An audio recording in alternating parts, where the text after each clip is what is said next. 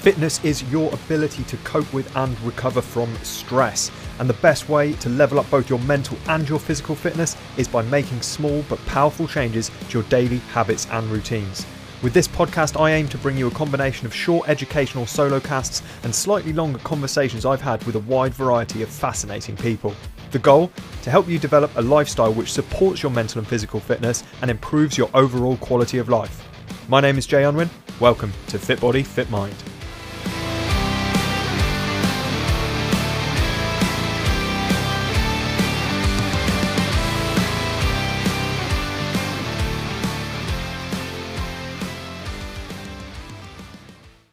In episode 2, I talked to you about the 5 pillars of a fit, healthy lifestyle.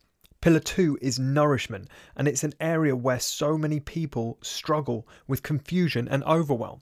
There's so much conflicting information out there, and our initial response is to find something extreme to try and overhaul our entire way of eating. We try and give up as many different things as possible. We might give up carbohydrates completely, or we might give up alcohol, or we might give up chocolate, or we might give up gluten.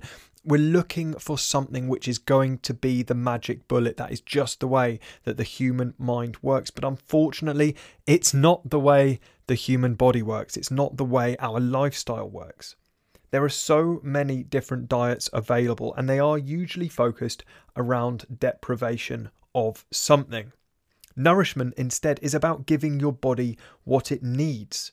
If you look at various ways of eating from around the world, the most healthy populations are not going on diets. What they're doing is they're nourishing their bodies. They've got a way of eating which is very low in processed food and very high in nutritious, nutrient-dense, plant-based foods. If you look at the Mediterranean, you look at Japan, diet culture makes huge amounts of money out of selling extremes when in fact it's these basics which make the biggest difference.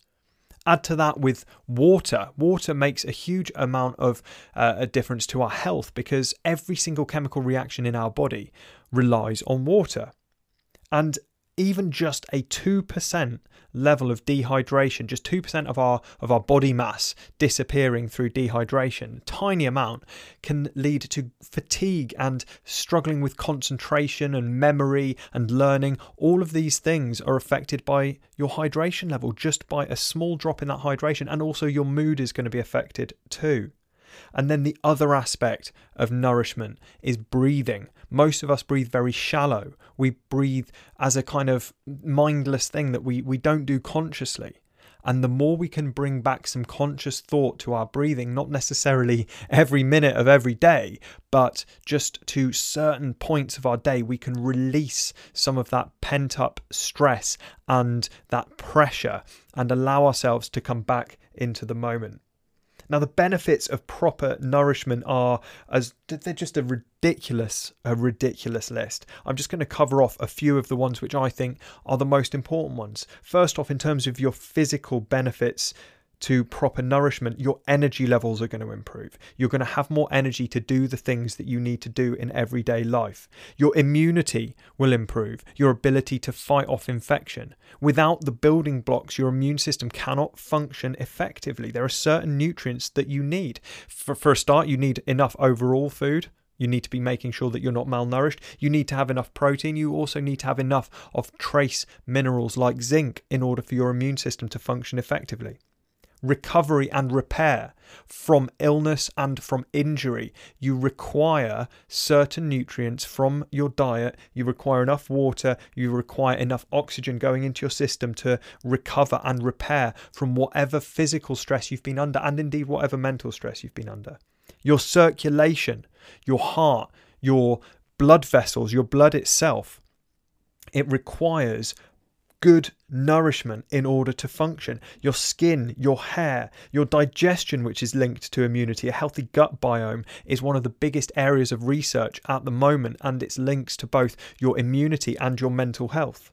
All other organs in your body, your liver, your kidneys, your lungs, your sexual health, it is all fundamentally underpinned by the things that you put into your body. You are what you eat. You cannot possibly be made of anything else. The cells in your body, the only building blocks they have are what you put in, what you consume, what you inhale.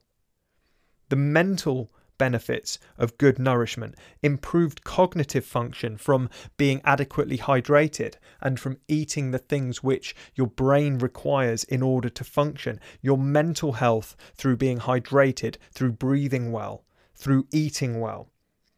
But then there's also your social fitness at play here, because food has always been a very social part of human existence. Food is a centerpiece for celebration. Food and banquets, this is documented throughout history, and the concept of breaking bread and all of these kind of this terminology that we've got around food or around everyday life which refers to food. Food is social, and so it's not about having the perfect balanced diet at the expense of your social fitness as well. You don't want to be that person sat in the car outside a party eating chicken and broccoli out of a Tupperware container like some people in the fitness industry do. And I know because I've been there. It's not about just those nutrients going in. It's also about the social aspect of food and eating with friends and eating with family. And that brings me on to the spiritual benefits, because growing food, preparing food, cooking and eating food has always been a spiritual experience for humans. It's what sustains us. It is what keeps us alive. And so there is a huge amount of connection to that, which we have lost in the modern age, where we buy stuff that's ready-made or processed or pre-packaged, and we are disconnected from where our food comes from. Where in the past, we were involved in it at every stage. We knew where it was coming from because we were getting our hands into the earth and we were growing these plants. We were harvesting these crops. We were preparing and cooking and eating. And all of this was an experience that we maybe are lacking now. And so I'm not saying that we have to grow all our own food now. That is not possible for the vast majority of people. But if we can connect with where our food comes from, if we can connect with the planet and the environment which is sustaining us through this nourishment, then perhaps we can reconnect a little bit with that spirituality that perhaps we used to have a lot more of. How to start nourishing yourself though? Where do we actually start? Well, the first thing I can say is stop looking for another diet. Just bin that idea off entirely. Stop looking for another diet and instead reflect on what needs to improve.